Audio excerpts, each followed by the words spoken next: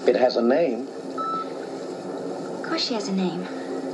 Haven't you ever had a dog? A few times. Well, didn't they have names? Just something to eat.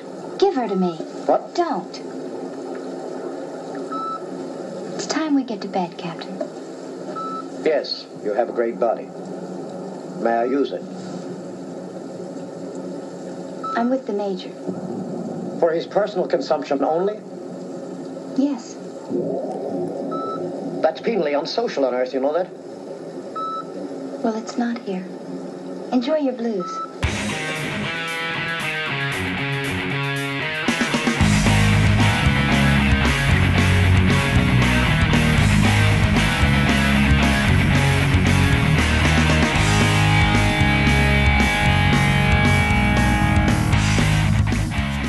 Welcome to another movie mug.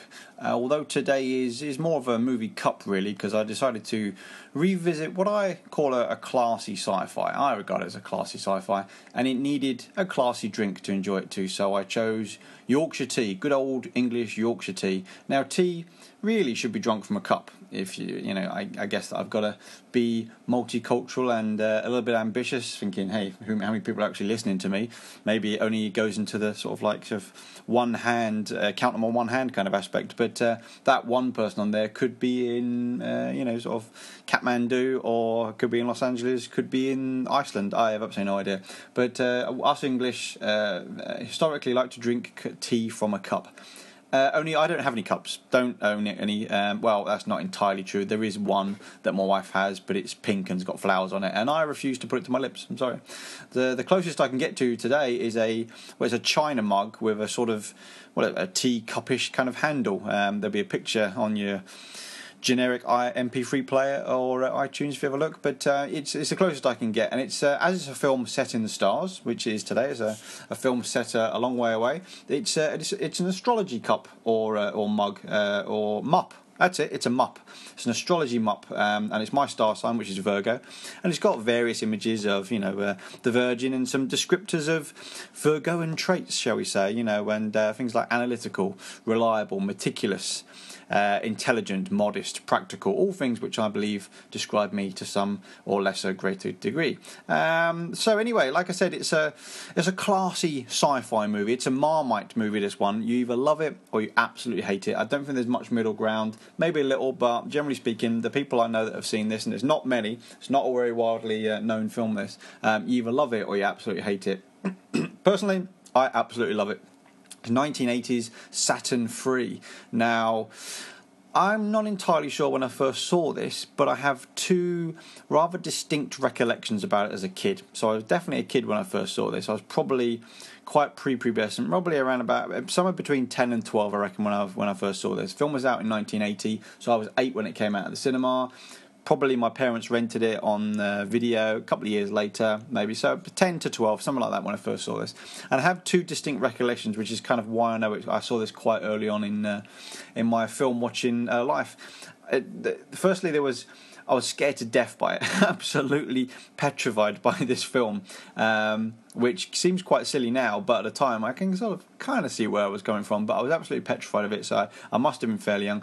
And also I remember getting a little bit of a flash of boob by the lead actress in this, so I was definitely prepubescent, and I seem to remember sitting in a living room with my parents sort of like whistling in a what was that kind of way, I was like, oh, let's rewind it, come on, Mum, Dad, let's rewind it. No, we're not rewinding it. So so it probably was around about sort of 1982 to 84 when I had first seen this. It's set in the far future. Earth is overpopulated. Deep space exploration is a going concern, obviously from the opening credits, shall I say. The opening credits are silent.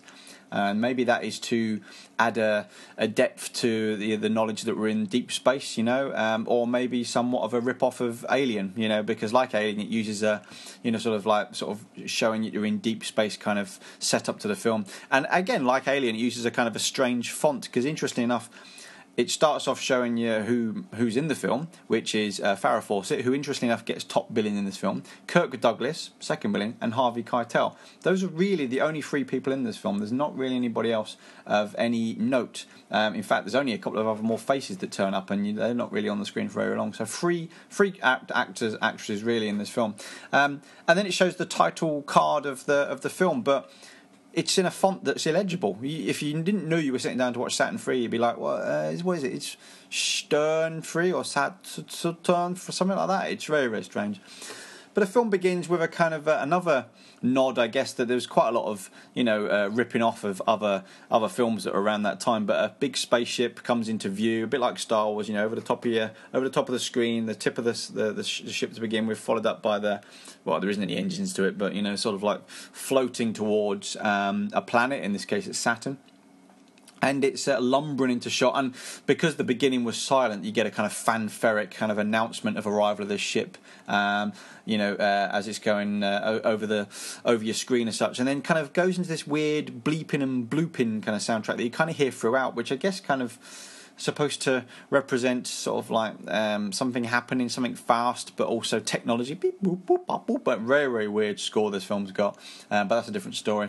So you then get a kind of a loud voiceover announcer type, almost Supermanish, almost sort of Kryptonian, blaring out that Captain James is needed urgently on hangar 73, I think it was, I remember rightly, to a little ship that's sitting on a landing bay or whatever, takeoff bay. It looks a little bit like a fly. It's got this kind of weird bulbous, it's like a cross between a fly and a helicopter kind of thing. And you get about 30 odd people weirdly turn up to attach 6 boxes to a ship. It's like half of them just stand there doing nothing. It's a really kind of weird religious kind of ceremony, kind of space religion kind of ceremony thing about it requires so many people to attach a couple of boxes to a ship. Captain James is still being called out for whatever reason, not there, urgently required.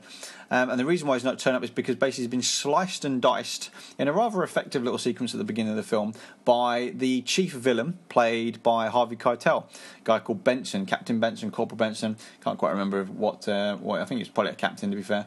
But sliced and diced by Benson. Now, Benson's played in spirit by Harvey Keitel, but not in voice. Very, very weird. You don't really get it to begin with, and having seen a few Harvey Keitel films, when I first saw the film, I probably wouldn't have noticed any. When I first saw the film, I wouldn't have noticed any difference because I wouldn't have known who Harvey Keitel was. But now watching it, you look at it and you go, geez, yeah, that is not his voice. He was dubbed. His entire performance was dubbed, a bit like Darth Vader. His entire performance was dubbed by somebody else.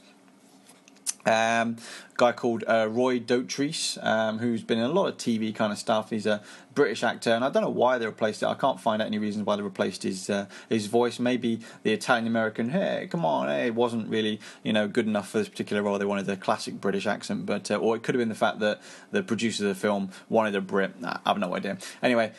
So he kills this guy, and we first see him wearing a completely black flight suit, Harvey Keitel, with this kind of weird, almost kind of like Giger-esque space helmets. Looks a little bit like an early prototype for an Alien, which was a year before. So again, another little kind of lumbering nod to films that have been out before it, and it almost has that kind of weird sort of Alien look to it. Keitel has failed an evaluation to take on a mission to the moon of Saturn, which is what the film is all about. Due to his mental instability, he's got a condition for whatever reason. So Captain James, who is the guy who's being called, was going to go and do this mission, but Keitel, for whatever reason, wants to do it, so because he's mentally unstable, more likely, so he kills him and takes his place. On the moon of Saturn 3, you've got Adam, played by Kirk Douglas, and you've got Alex, played by Farrah Fawcett. Now, they have been living a kind of idyllic life compared to the rigours of space travel and the problems elsewhere in the universe, and they've been growing food for everyone else using hydroponics in this facility on Titan. There's no one else there, it's just those two. Been living together for 3 years, and because they've been living so close, they've become lovers, even though there's quite a massive age gap between the two of them. Alex has lived all of her life in space. She was born in space, lived in life, never been to Earth, whereas Douglas's character has been around a bit, and he's seen it all, and he knows what it's all about. But Benson arrives, Harvey Keitel's character arrives as the fake Captain Adams to deliver, build, and then train up an experimental robot which is designed to increase output of the facility. So obviously they're not happy with, like any corporation, they want more. They want greater output, so they build this robot. Now it's a demigod series of robot that is a fantastic name, the demigod series, and it kind of does look a bit. It looks like the bastard child of Robbie the Robot and Johnny Five out of Short Circuit. That's the best way I can explain how this robot looks. It's about 7 foot tall, built like a brick shithouse. It's got a kind of metal six-pack, essentially. And then it's got this weird Luxo-style lamp, from Pixar, at the beginning of the Pixar films, that the little lamp with a little angle poise. That's what's on his top of his head, with this weedy little head with two little sort of white Dalek eyes and what looks like a little circuit board underneath, and an antenna, a little Wi-Fi antenna on one side. And it's really, really strange. It looks a little bit like the big dude in Beetlejuice with his shrunk head. Do you remember what I mean? A really, really weird setup they've got. This huge, big, hulking, massive robot, and a tiny little head. It's very, very strange. The canister that Keitel stole at the beginning of the film contains the brain, which is in a cylinder, a huge big brain that they're going to put into this robot, and it's filled with brain matter from unborns, basically fetuses, that have no knowledge. There's nothing on it. It's a complete blank slate. And Keitel's responsibility is to build and train this robot. And he's going to train him using his own brain as such. Keitel's character's got this weird little hole on the back of his head that he puts this... or I guess it's like an early kind of USB stick kind of thing into the back of his head that will talk to the demigod robot. Hector is the name of the robot, and train him. And you see him going through various training aspects after he's built the robot. Just doing basic stuff like lifting his hand up and moving across, and picking things up, and then teach it to play chess. But because Keitel's character is mentally unstable and creates strong desires for Farrah Fawcett's characters, and also has some murderous tendencies thrown in there for the good mix, the robot gets infused with all of these things because it's learning directly from Keitel's brain.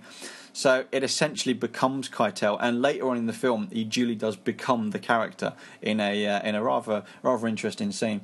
And the rest of the film is about a cat and mouse affair, really, through the corridors facility, and there's some neat sequences that make for a good little sci-fi thriller. You've got Adam and Alex, who want Keitel's character to go away. They don't want him there. They don't want this robot because the robot will end up replacing one of them.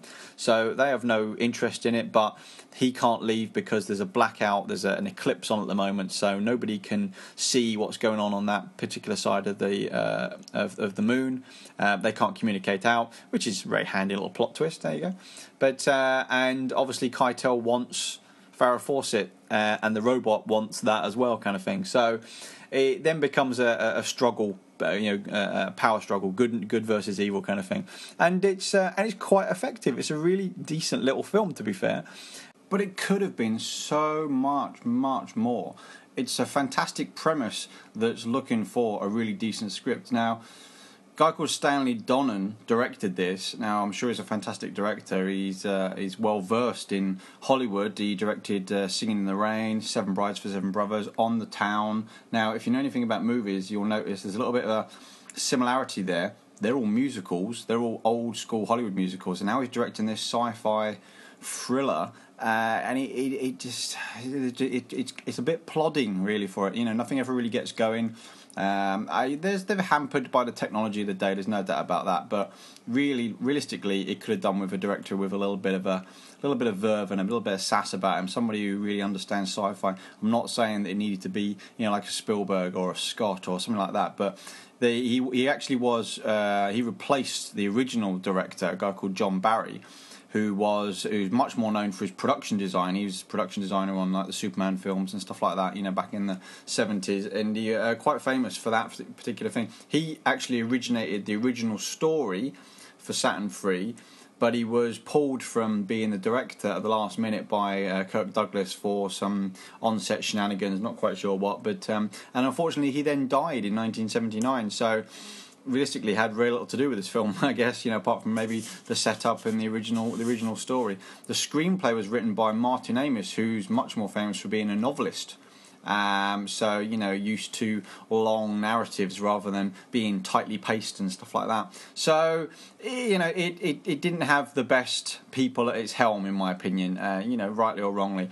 And it was universally, absolutely critically slated on its release. It was nominated for Razzies and didn't take any money. I mean, it is end of career stuff for some of these guys, and some of them didn't do a lot else afterwards, to be fair. And it's because the script is so bad. As I said, the premise is really, really great, but the script is it's not good. The sets, the design, the look of and the feel of the movie, and they look brilliant. They still look brilliant, even after all these years, in my opinion. It's just a film in search of a great script. The dialogue is atrocious, really, really poor. At one point, Keitel says to Farrah Fawcett, point blank, no emotion whatsoever, which I guess is kind of the idea, is that he's emotionless and he's just a robot and he's a bit of a renegade. But you have a great. He was wanting to get with Farrah Fawcett. You have a great body. May I use it? And it's supposed to be cold in its nature, but the way he delivers it and the fact that it's not even his voice coming out of Keitel's mouth, it's just laughable. One of the other problems is the fact that the robot is it's called Demigod. I mean, it's quite a threatening. The idea of it is quite a threatening robot, and then this poxy little angle poised lamp on the top of his head kind of just it makes it a little bit more cutesy kind of thing. They have this threatening score that goes behind it, this kind of like sort of dum dum dum dum sort of chanting when the robot's on screen, and then when it moves it's kind of like a old school robot. You can't imagine it being convincingly menacing when you can just run away from it, a bit like a Dalek, except without the lasers. Obviously limited to the tech of the day. You can't really argue for that. I mean, there's a lot of good about it. Like I say, I do really enjoy this film, don't get me wrong, but there's a lot of things that just weren't quite right.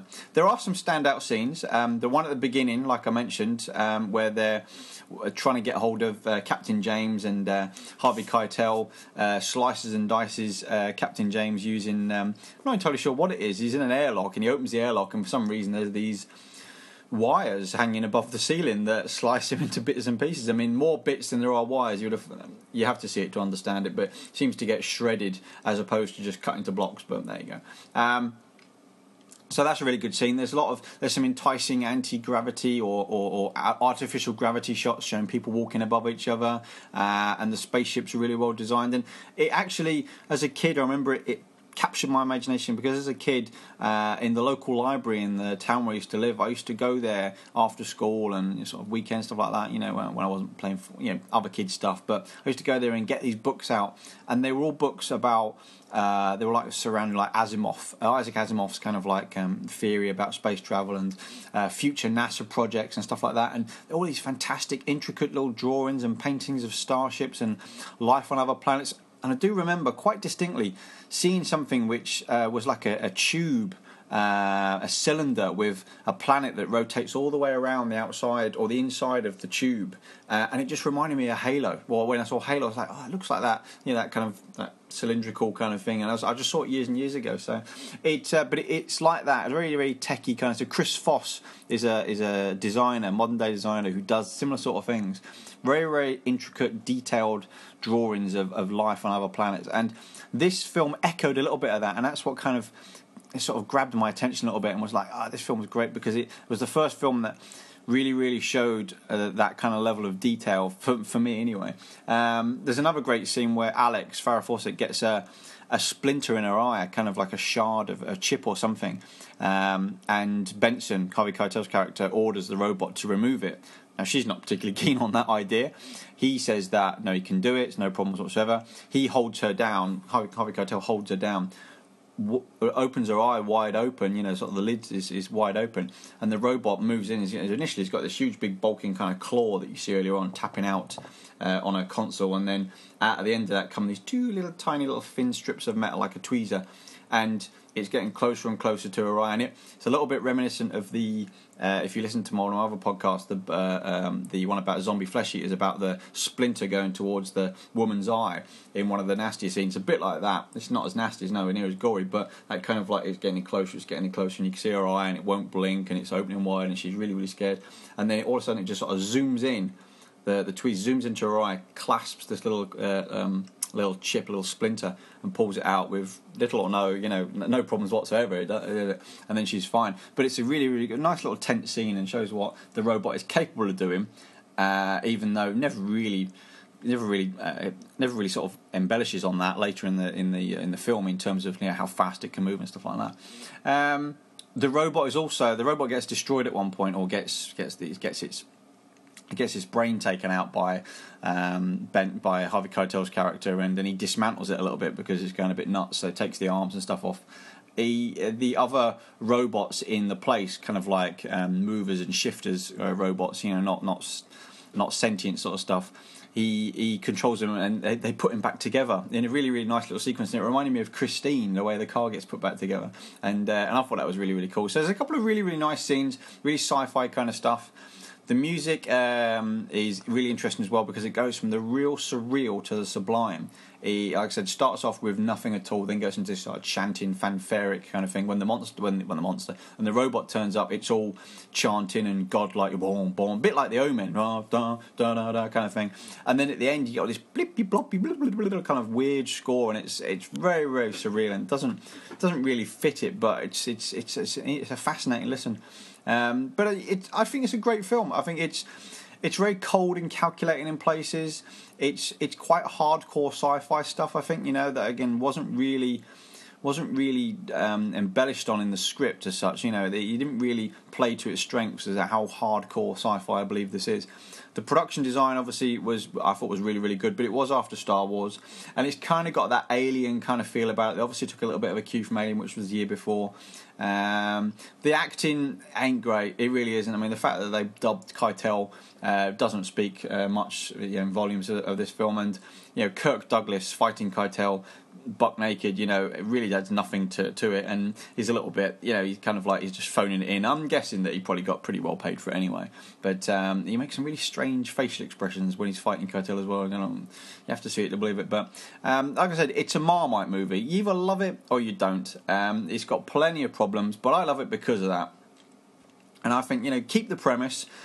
Get a great screenwriter, remake it. Get a great screenwriter. Put some real modern effects on a dangerous robot that you can see moving around. A little bit like the one that's in Red Planet. If you've ever seen Red Planet with Val Kilmer, that robot could have quite easily replaced this one. And you could have a really cracking sci-fi thriller that would be loved by a lot more people. But it's quite a minority film, and I believe that I am liking this. I am in the minority and liking this, but I enjoyed it, and I specifically enjoyed it with today's Mupp of tea. But there you go, that's today's movie.